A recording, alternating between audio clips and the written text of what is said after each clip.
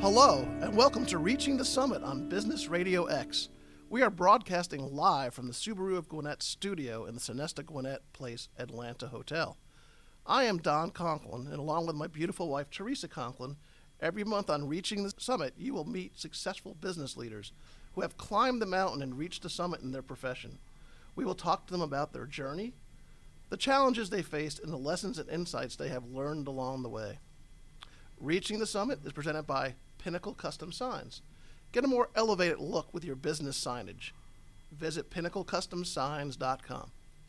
Today, we have some very special guests because they are all actually family of ours. So first, our first guest is Jim DiBenedetto, and he is with Dynamic Tax Solutions, been in business for about 11 years now, I think. Yes, 11 years.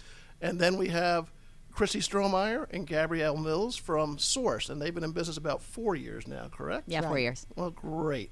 And Chrissy and Jim are brothers and sisters of Teresa, so we have a good family dynamic, and Gabrielle is my goddaughter and Chrissy's daughter, and Teresa's goddaughter. I was going to say, did you forget me? So, with that, we're going to jump into some questions. So, Teresa, you want to kick us off?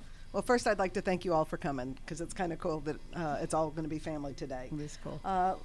Firstly, we'd like to ask you guys a little bit about how you got started in your business. What prompted you to open a business? Jimmy was the first one to do it, and then us, and then Chrissy and Gabrielle. So I'm pretty sure Mom and Dad never envisioned 3 of their children being business owners, and small business owners at that. So tell us a little bit about how you got started, Jimmy. I for the most part, came out of college and I started in public accounting. And first of all, I do tax work, state and local tax work. All of my career, I've helped large companies save money on the taxes that they pay for their purchases.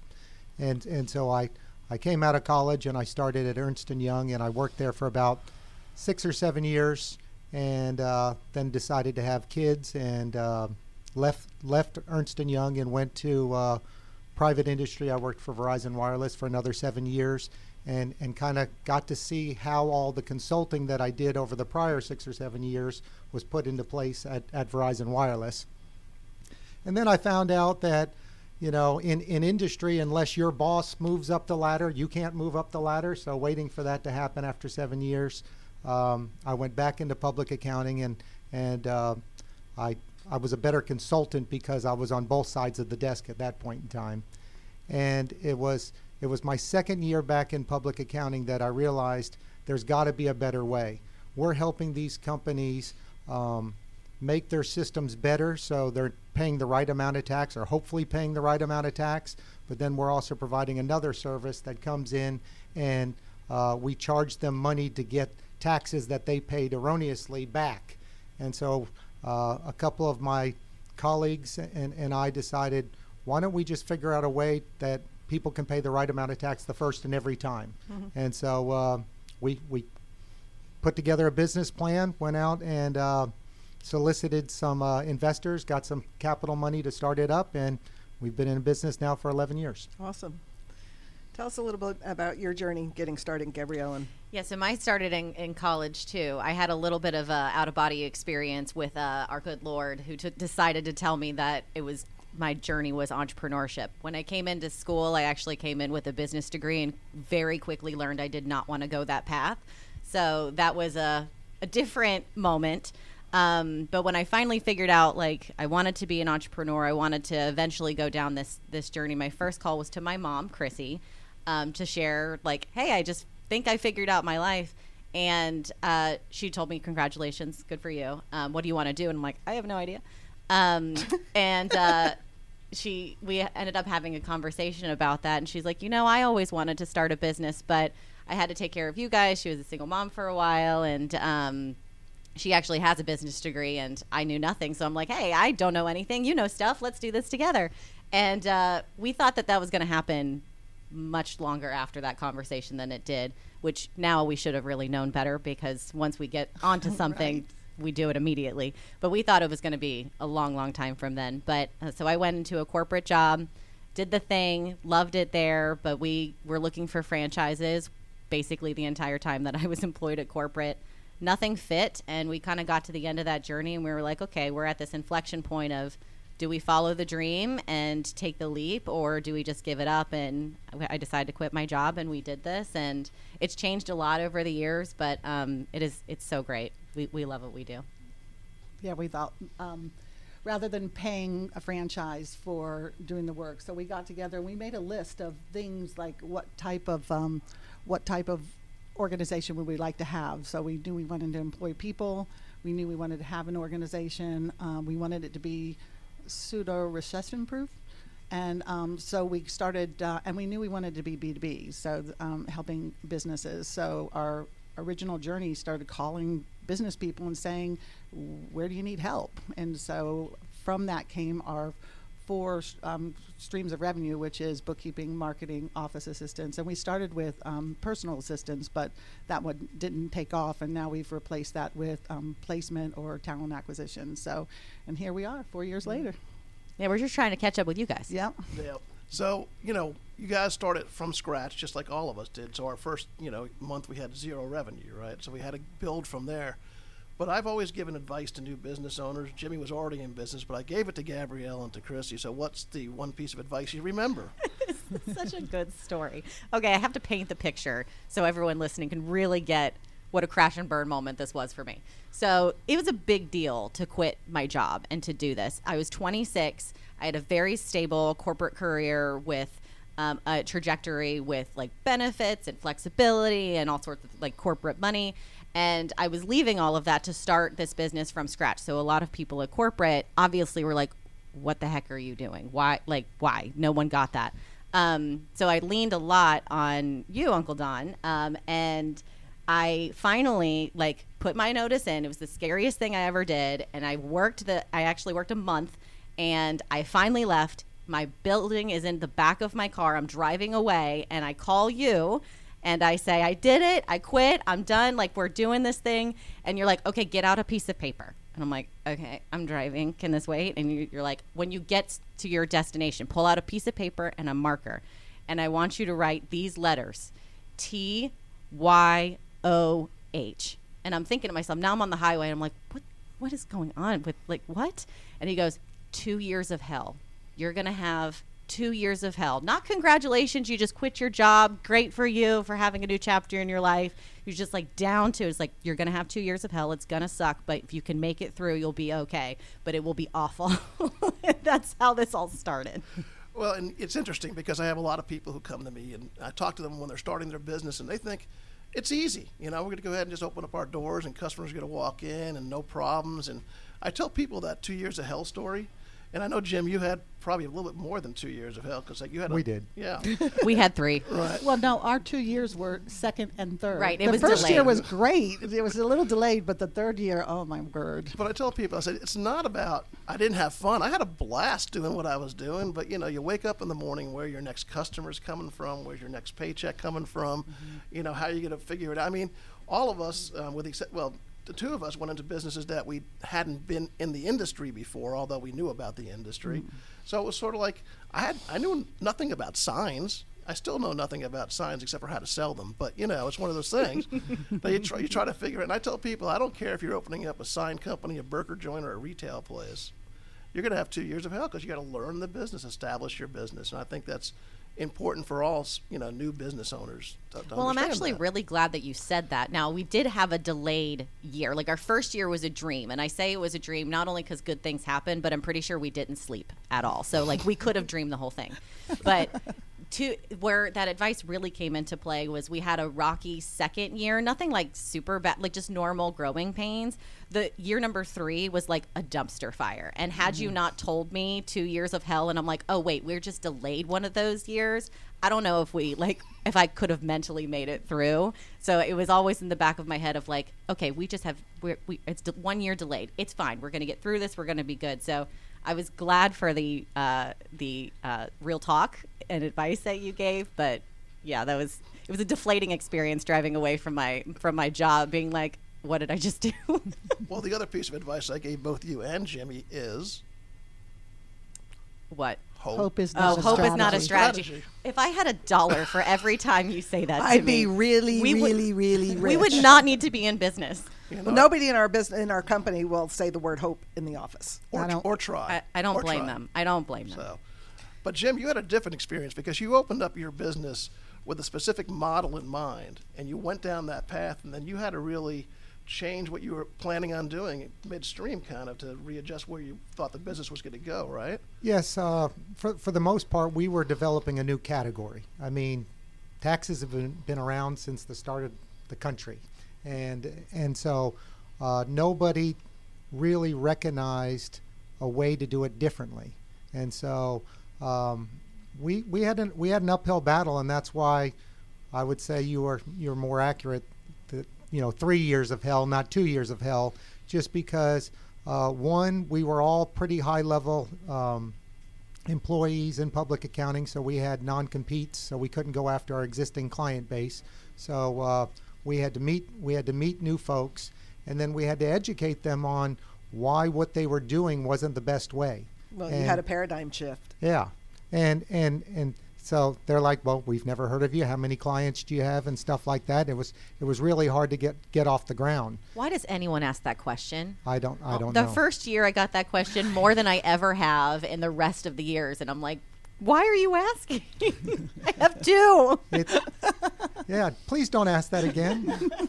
But so that was it. And then on top of it, the hurdle that we had was we could show the benefit of what we did, but at the expense of them having to go to their boss and say, I've been doing this wrong and I need money to fix it, to where their boss is going to be thinking, well, I hired the wrong person. So it was really difficult to do. And so it took a while for us to really hone in our message, saying, look, and I tell people this all the time, you could be the best tax practitioner in the world, but if you don't know something's broken, how can you fix it? And so that's what we really do with our business. I also tell folks we're no smarter than anybody else. We don't know magic. It's a matter of we do two things. We provide visibility and we provide flexibility. The visibility is to allow you to know when you paid the right amount of tax and when you paid the wrong amount of tax. The flexibility is having the ability to actually pivot and make the change before you send the tax dollars in on your monthly tax return. And so that's what was missing in the industry, and it's taken folks a long time to figure that out. But now we're seeing competitors, coming into our category saying, "Hey, we can do this, we can do that." And what I'm seeing is with the other competitors, they're providing one aspect, but they're not providing the other. Nowadays, if you spend a day in my life, you'll notice that in tax and accounting, everything's about digital visualization. There's all these software programs that's going to be able to slice and dice your data in many different ways. So in many instances, they can provide the visibility, but what they're doing is they're lacking the flexibility, because having that visibility is great, but now you got to figure out, how do I fix it? And so that's what we're bringing to bear, is we're bringing both aspects. So anytime they find out, and they will know now, I said, bring you up all the time. You don't have to hope you're getting it right. You know you're getting it right because of the visibility. But when you're not getting it right, now we offer all these different types of resolutions that you can employ to get it right. And so business has been really good. COVID hurt us as much as it's hurt any business, not because it changed our business. It just changes the way in which we can get in front of folks. I'm a firm believer that the best way to actually develop relationships is face to face, and this is new chartered grounds for us. Meeting people over Zoom or GoToMeeting and stuff like that. I'm not going to say it's impossible, but it's a little bit challenging at times. Well, and it's not the same thing. Right. You're there for a meeting instead of, hey, let's have lunch. You discuss a little bit of the personal as well as the business in that meeting, so you get to really know and build a relationship with someone. Agreed. But you could, from your standpoint, you can actually deliver your service without any interaction with individuals because it's all electronic. It's getting the new customers, which is where your challenge is under the COVID scenario. Absolutely right. All right. So tell us about your COVID challenge over at Sourced. You want to take that? It's been COVID's been great for us, actually. It was surprising when it first kicked off. We were like, oh, what's going to happen now? And we had a couple of clients, some of our smaller clients, reduce their hours and what have you. But then the phone started ringing and it hasn't stopped. So like we are very, very grateful that we've gotten so many new clients since March, and fun clients. We've added temp to perm to our suite of services that we can do. It's been surprising because when people came to us for direct hire, they wanted us to bring them on and source payroll and let them work temporary until they've proven themselves and then go on permanently. So on a dime, we got our first one and we said, okay, we can do that. And then we proceeded to get like 5 more after that. So it's COVID's been really good for us, and we've been able to be home, and we have a lot of our business was virtual. We have in office as well, but we were able to transition some accounts that were in office to virtual, and so it's worked out really, really well. So we're one of the few, I think. For those people listening, can I give an overview of what we do? Yes, so that please. makes sense. Absolutely. Yeah. So our company is called Sourced, and we are a back office solutions company. So we allow businesses to outsource their back office fractionally, and we do that in 4 ways. So the first division that we have is content marketing. So that's things like social, email, video, graphics. All of that was virtual before COVID. It still is. But we become someone's marketing division. The second thing that we do is accounting. So we are basically a small accounting firm. We don't do taxes, so we don't have CPA. Well, we have some CPAs on our staff, but we don't do taxes. But we become an outsourced accounting arm, whether you just need bookkeeping on site or you need the full scope accounting. That's the second thing that we do. The third is administrative support, which had the biggest change with COVID because a lot of the support that we provide is on site at people's offices, and it's one of our biggest differentiators is we can fit in this fractional space that's really hard to find for small to medium-sized businesses. But now we're all virtual. We kind of love it that way. And then the fourth is talent acquisition, where we're acting like a staffing company. So if you have a need in your office that you need someone full-time, we can either place them directly, direct hire with you, or now COVID has created this temp to perm space that is doing really well for us. Yeah. So that's what we do. We allow businesses to outsource their back office to a local company that has all of the back office needs in one spot. So do you think the perm to temp, I'm sorry, I have it backwards. The temp to perm is going to continue even after the COVID mess wears off? Yeah, we never thought we would do that.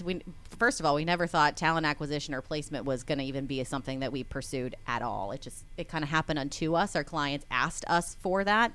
They came to us wanting people that we did not have a service for. So we're like, we can hire them. No, we hire people all the time. We can do this. So that's how the whole service of talent acquisition came about, was because our clients asked us. And then temp to perm came out of necessity for COVID. They're like, I need a person, but I don't want to take the risk. And now it's become like a huge part of our business. And there is a purpose behind it for the bigger companies that we are now serving. They have a package of benefits, medical, dental, whatever. They don't want to do all the paperwork, get it all started if the person's not going to be good. So we put them on our we put them on our payroll. And allow them to work usually 750 hours, and then after that we just transition it over. So it's a win-win for everybody. So Teresa, what do you think from our standpoint was our biggest impact due to COVID? We continue to operate. We never shut our doors. We did take 1 week where we gave everybody a mental health break. But I think what happened with us is we, in addition to serving local businesses with their signage needs, we have several nationwide customers.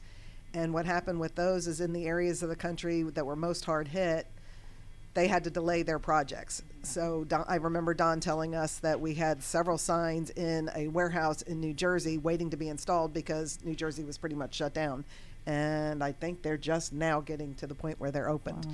So a lot of our business, while it didn't necessarily go away and our revenue numbers did go down, we had to delay a lot of projects. So hopefully the end of the year we will catch up. I know, I said it. You said hope. I knew as soon as it came out of my mouth. It's like we need a swear jar for the word hope. Yeah. But, interestingly enough, and you see them all over the place in grocery stores, there are a lot of COVID signs, right? Now, a lot of the big printing houses have picked up on that, and their costs are so low we can never compete. But we actually did all the social distancing signage at Georgia State University. That's awesome. And it took us, a couple of weeks. And funny thing is that Jim's son, who goes to Georgia State, worked for us this summer, and was down at Georgia State for about 3 weeks with the rest of my team, putting, don't sit here, sit here, don't sit Thousands here. of signs. Thousands and thousands of signs. And so, I said, hey, look, when you go to work, when you go to school, you can tell your classmates, hey, I did that, right? So, but it was amazing how many signs and stickers we had. I think it was 15,000 stickers for all the things. And then in the middle of the project, they decided they would stop from 50% capacity in the classroom to 25% capacity. So we had, that much less. Oh, you had to take away. Yeah, we had to take away. So it's kind of interesting how COVID has affected everything around us. But at the end of the day, businesses are businesses. Our main businesses are a lot of small to medium businesses. And, they're still got to run. They still, like us, they're entrepreneurs who've got to, make a living for their families and for their employees. That's how Right. we felt too. So when COVID hit, we were getting together, Gabrielle and I, and saying, how can we help our customers? How can we help them stay in business? And because we had the marketing arm of the business, we went out with, hey, we can provide free services for you, free email campaigns, something that we can, at least help them to stay in a business and they're not having to outlay any money. And that was quite successful as well. Yeah, and what we thought was that, because we offer fractional support, we thought that would be huge for COVID because everyone had to cut cost, but it actually swung more toward our placement arm of people wanted to hire people full time. I still don't know why, but I'm grateful for it. But it's kind of fun, like watching the ebb and flow of our business, because we do offer so many different ways to get support in the business that we get to see all the trends, and what we thought from COVID was going to happen didn't, but it's still interesting to watch, and it still benefited us. When one revenue stream is up, another's down, and then now it's shifting more to marketing. So bookkeeping has been overall the biggest one for us. It's probably 30% of our business, but it swings here and there and everywhere. So that's kind of fun to see which way we're going to go on that. I'd like to ask Jim what his typical client looks like and what are the benefits of using your service. My typical client looks, and I guess like Gabrielle said, for her business, let me at least explain what we do first. Right. What we do is we analyze transactions or purchases from different companies. So the business dynamic for our company is we allow large to mid-sized companies to pay the right amount of tax each and every time on every purchase.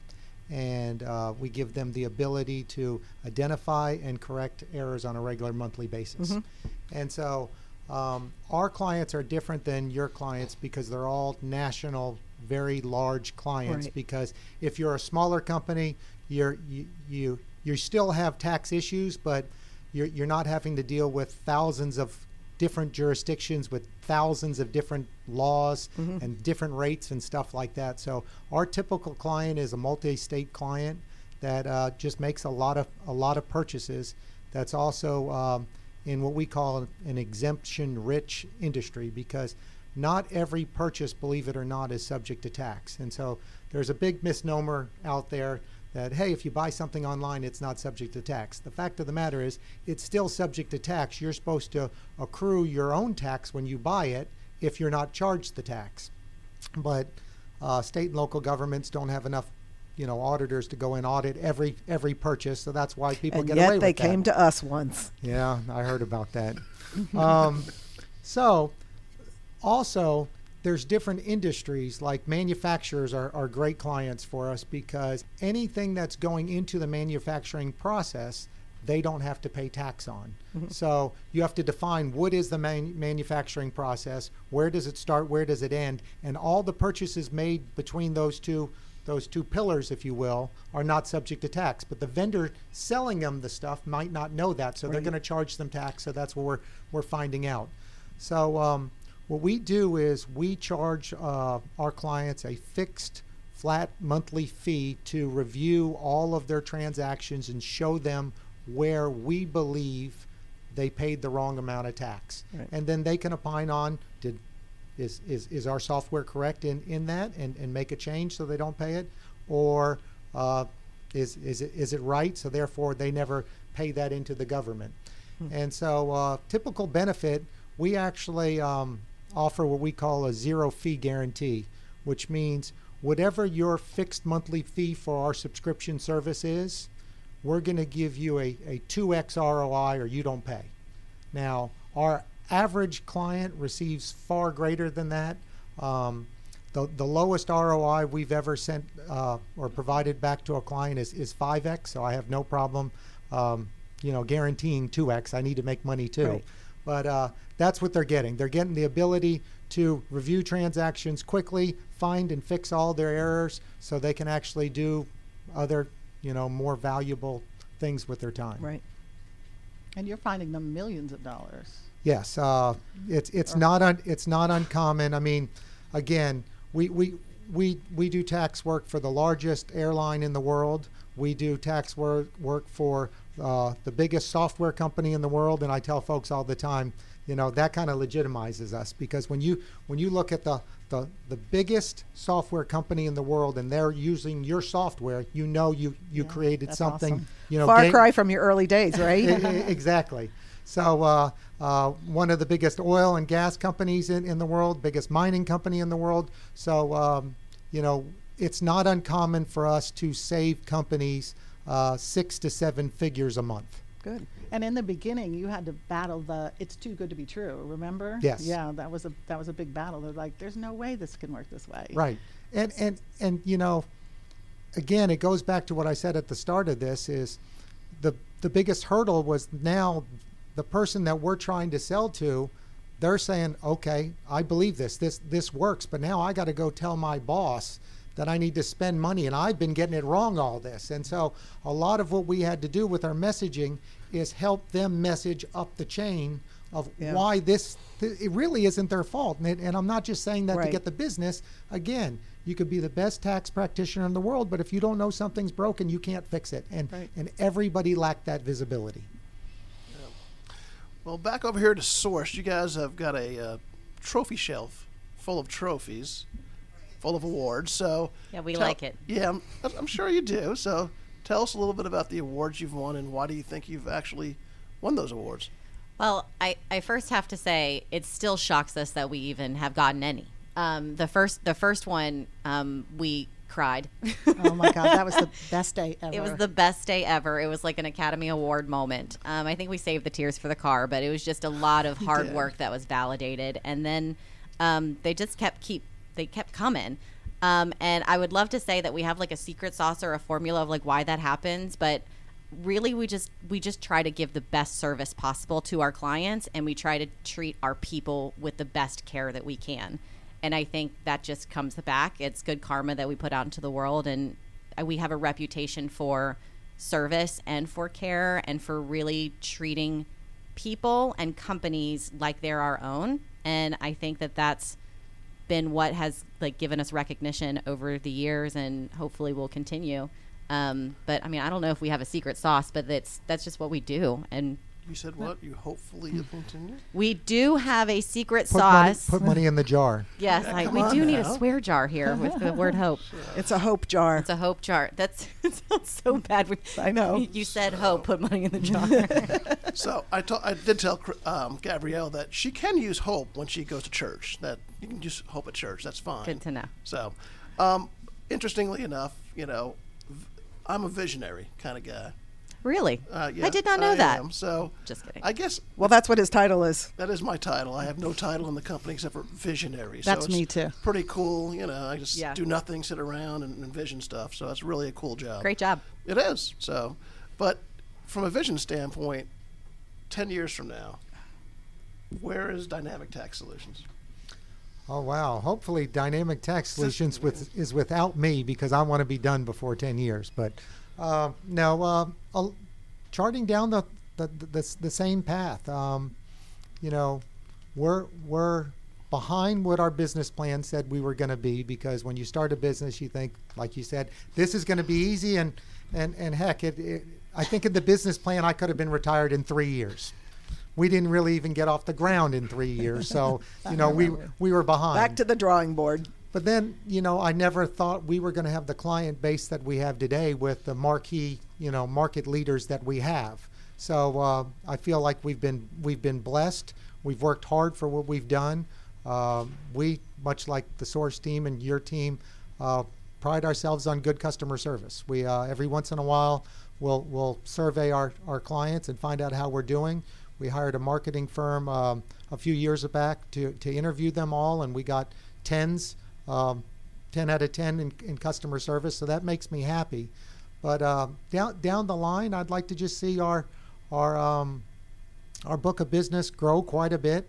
We recently, within the last year or so, decided, we do work for these mid to large size companies, but what about the small to middle size companies? I was going to ask you that. And so what we did, and we're starting to put this into the market now, is offer them a software solution in which they can do what we're doing for the large companies themselves. Mm-hmm. So it's a way in which they can license our software very inexpensively and upload their data into it and find and fix their own errors. Now, mm-hmm. for the large guys who we're working with, we do all that turnkey for them. So we host the software, we run the software for them, and they're in there reviewing what we're doing.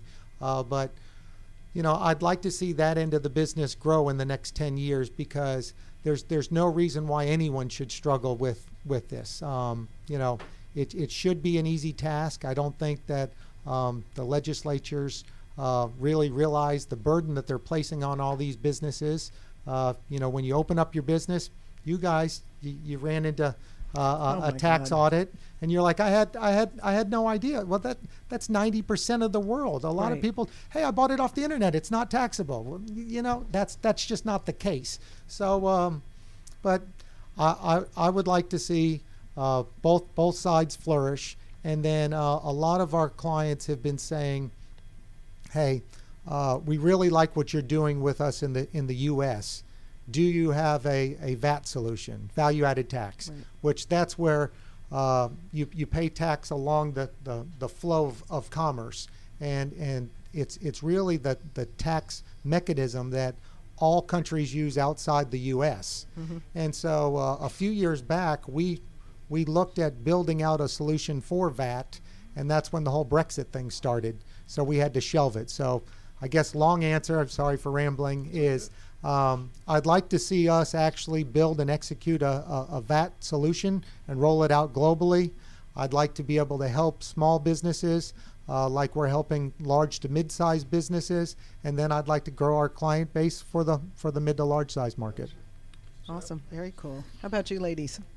Well, I can answer that one. So Gabrielle and I, being family members, we talk about sourced a lot. So we're always like not only working on the business, but looking forward and what we want to do with it. And our ultimate plan is to franchise or company owned or something sourced into many different markets. So we'd like to have sourced LA, sourced Boston, sourced Tampa, Charlotte, whatever we can get it out there to get the name out there. Because we can do work virtually, it makes a franchisee easier to start up because we can be doing or helping them behind the scenes if they sell certain clients, and then showing them how to kind of build their business. We've, over the last 2 years, really started documenting our processes, how it's going to work, and making sure that even when we bring on clients, we have a very defined way of doing it to make sure that we capture everything that they need us to do, and that goes from a vision to individual task, and all of that stuff is documented. So we're putting the processes together. We just got to increase the revenue a little bit to show the profitability, and then we're ready to go. So we are going to be talking with a franchise person next week to at least start that process, see if we want to go. But we're probably still about 2 years out. But in 10 years, we'd like to be in at least 10 markets. Yeah, so we learned when we started the business that running the business is really hard. We all know that. It's when you get in it, it's going to be hard, but you don't know. That's where 2 years of hell came how from. Freaking hard it is, right? And what we learned as we were growing in our first couple of years is managing the back office is one of the hard things that make it the hardest. You have to figure out your internal processes. You have to find people you can rely on. You have to do all the stuff behind the scenes that your clients never see. So we always knew we wanted to grow the business, and our goal is to be in every state in the country at some point. Really, we'd love that to happen in 10 years, but we're a little slow like you, Jim. One step at a time. One step at a time. But what we realized is there's not just a market here in Atlanta. There's small businesses and medium-sized businesses that are struggling everywhere, that we have learned how to do it right, and now we know how to replicate it. So we want to figure out how to bring it to as many businesses as we can. That fits the model, obviously. But yeah, we don't want it to be small. Yeah. Well, go big or go home, right, Go Don? big or go home. I had a T-shirt like that Right. once. Right? So from our standpoint, 10 years from now, I don't know which cruise ship we will be on. There you go. But our goal, our stated goal. We've been in business. We are starting our 10th year. Now. Yeah. Congratulations. Congratulations. Yay. So Yeah. There we go. Thanks, Mike. Yes. But our goal all along has always been to build the business to a certain size and then to pass the business along to our sons. We have 4 sons, 2 are in the business. So, that's been our goal. And so what we've been doing for the last 2-3 years is really what Teresa's been doing, spearheading this, is documenting all the processes, right? So that anybody can pick it up. And it's something that I would never be able to do because I have no attention to detail. She has attention to detail, right? So that's the stated goal in 3 years, for us not to be on the day-to-day business side of it, right? But what that entails is building a system. I read a book once, and it was very interesting, and it says, what is the difference between telling time and building a clock, right? And a lot of the great charismatic leaders of our time knew how to tell time, right? And they would be the people who would get people excited and energized and move the company forward. But when they left the company or retired, the company floundered because there was no one behind them. They hadn't built the systems behind them. Versus some of the people who are not seen as the most, charismatic leaders in business were the guys who built the clocks, right? Right. Now, Tom Watson, does anybody know who Tom Watson is? The golfer? The golfer. Besides Tom Watson. No. Okay. He was also the head of IBM, Oh, okay. right? Is that where Watson came from? That's where Must Watson be. came I know it was from, going to be my right? guess, but I didn't want to sound stupid. And so you don't know a lot about him, right? But he built a system that IBM was the largest company in the world for a very long Yes. time, right? Right. Same thing with Hewlett and Packard. They are not, rah-rah people, but they built a system, and Hewlett Packard's been around forever, and they started in the garage. So, that's our goal. Now, Well, on I some, think some of that comes from the whole visionary. We have what we call a visionary, which is Don, and the integrator, which is me. The big picture versus the little picture person. But I think the way that a lot of them worked together made their businesses successful. It wasn't just the visionary. Like when Don said, when the visionary left, the whole vision for the company probably went downhill. So I think you need to have that balance. Oh, absolutely. Totally. so what's the perfect example in corporate America today of the person who could tell time leaving the company and the company failing?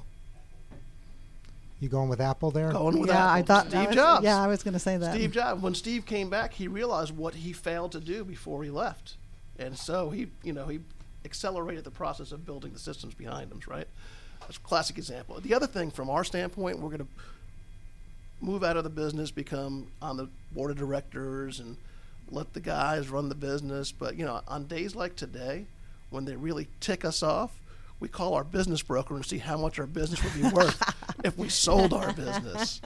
So, it's always fun to go out and look at those kind of things. Steven's your guy, though. He's the visionary. I see him. Sometimes Sometimes yes, sometimes not. it's so much. interesting because we all have children, and we all have children that, it's like, who's like you and who's not like you, right? Do you ask that question, Mom? Because I'm pretty sure you know the answer to Yeah, that. we're pretty much like each other. But funny thing is, she's right brain, I'm left brain. So that's how we run our business. There's sometimes that there's things that I don't like to do that she likes to do, and vice versa. And so we kind of hand off things back and forth. Otherwise, we're pretty much exactly the same brain, yeah.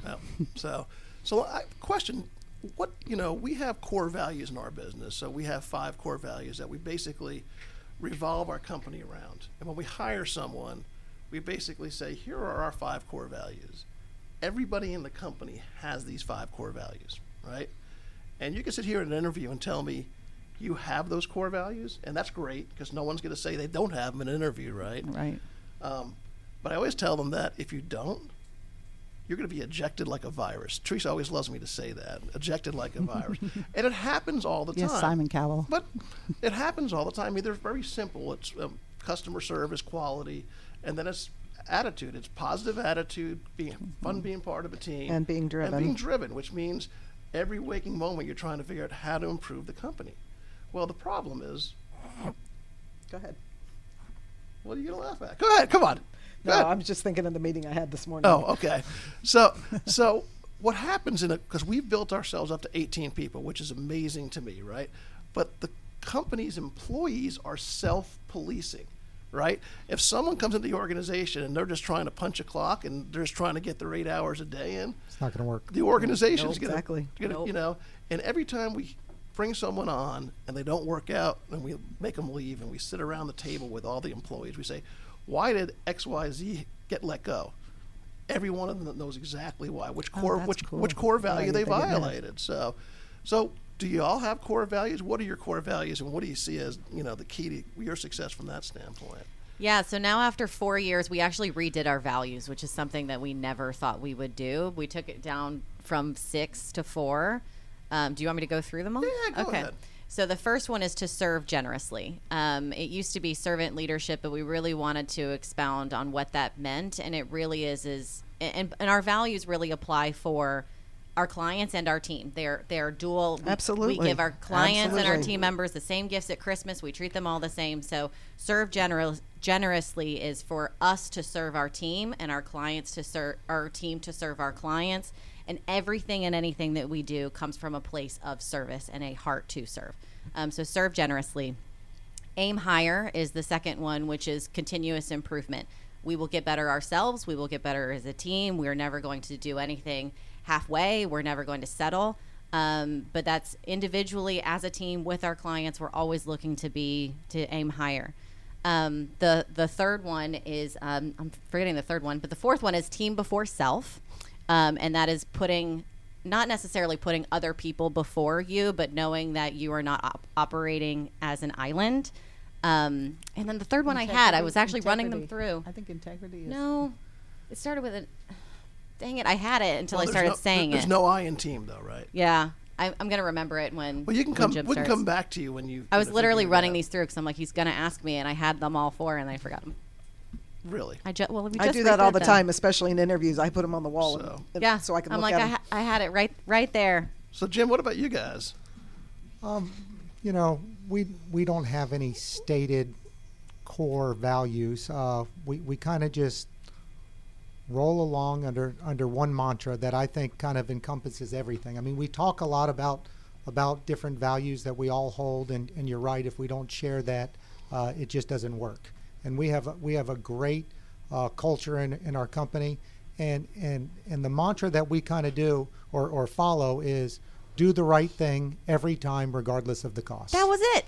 That was it. So I mean, if you think about that statement, that's all your clients can ask of you. Right. You know, if we believe that our client needs something and they say we don't have the budget for that, if we believe they need it, we're going to go ahead and do it. We're not going to charge them for it. You know, we want to partner with our clients. We don't want them to say, well, they're kind of hard to work with. We want to go somewhere else to get the same kind of service, even though we don't believe that anybody offers the exact same service that we provide. But, you know, customer service is huge to us. Honesty is huge to us. And then also just reaction time. One thing, in fact, I had us put it in our contracts just because I wanted to make sure that we held true to it. And, you know, if it's in a legal contract, you have to hold true to it. And that is anything that one of our clients wants us to do within our software is done within 24 hours at no additional fee, because we're fixed fee.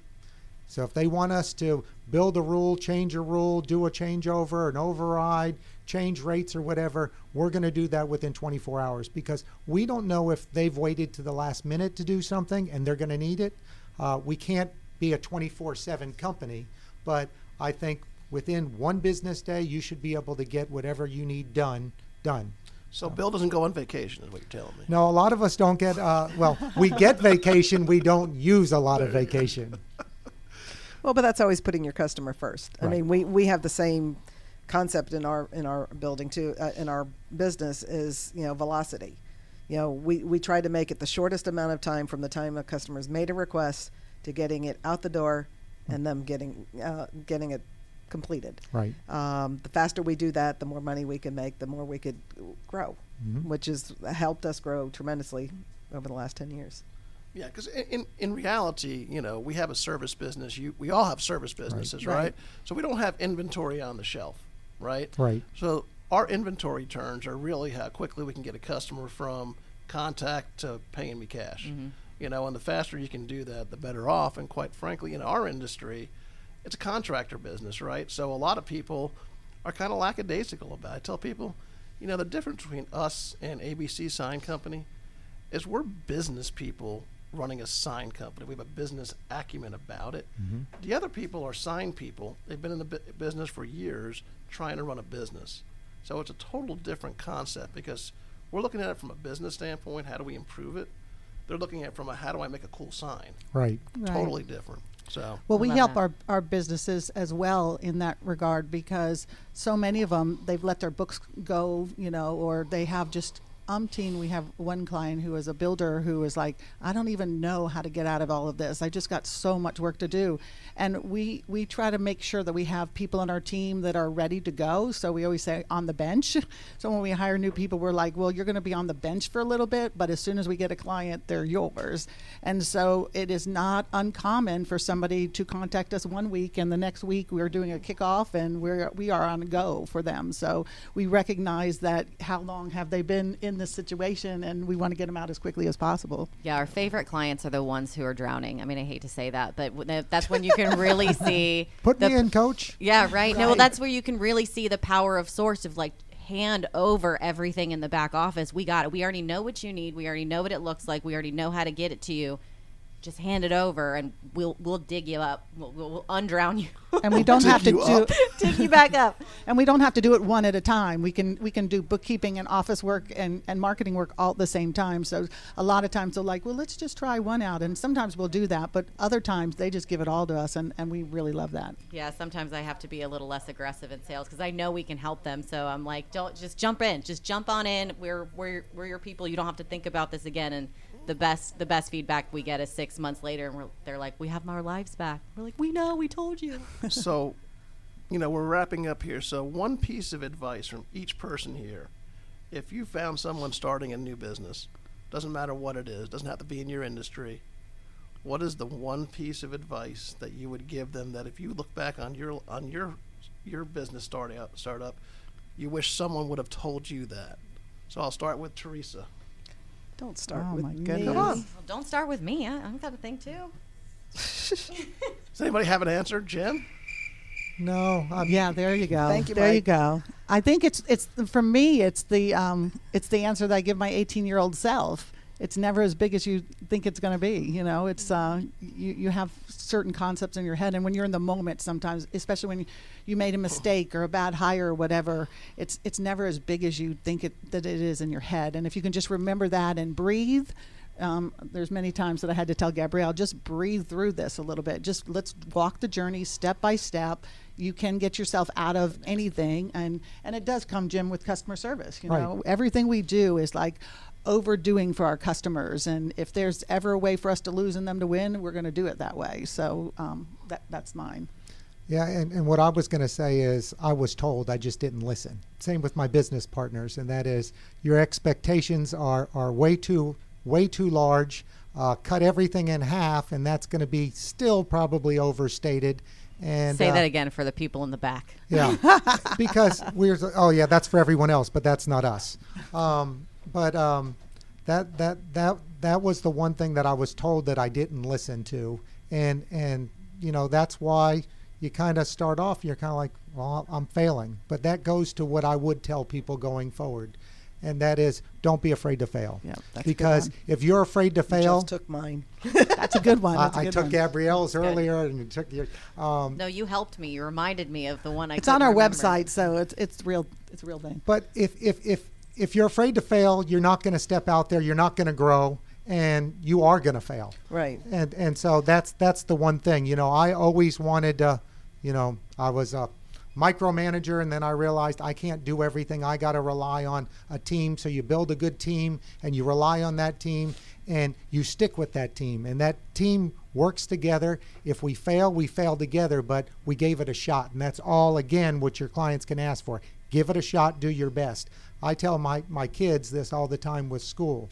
School is not about getting A's. School's about learning. You go there to learn, and if you already knew it, you didn't need it. So I don't care what the report card says at the end of the day. I want to know that you tried your hardest. And so what I try to relay in what I do and pass on to my boys is I never want to say I could have done more. I want to do as much as I can do. And if that's not good enough, well, that's the best I could do. Right. Amen. Yeah. Well, similar to Jimmy saying, you know, about failure, the thing is you will make mistakes, especially if you're opening a business in an industry that you've never done before. I mean, we knew nothing about signs. I remember Don talking me into going into this business saying, that's a sign, that's a sign, that's a sign, until I was sick of it. He did that with all of us, too. I know. But the thing is you're going to make mistakes because you've never run a business before. You need to learn from those mistakes and not get wrapped around the axle and say, oh my God, what the heck did I just do? Say, okay, I made a boo-boo. What do I do better next time so that I don't make the same boo-boo all over again? Yeah, it's all about risk, right? Because we've all taken the risk. And, you know, I see a lot of people in a lot of business that fail. And I would tell you that people ask me this all the time, why do you think you're successful and other people failed? I said, because they're scared of risk. People hate risk. And if they're afraid to take risks, they'll never take the risk that'll make them successful. Right. And so they'd rather just fade away to grays, quite frankly. So, but Does Gabrielle have one? I do. It's not, what tripped me up is this is the advice I would give someone else, but I didn't really struggle too much with this one. But you really, if you're going to start something new, whether it's an existing business model that you're buying into or you're developing, if you're going into anything new, you really have to start with what is your why. And that why needs to Absolutely. be really, really strong.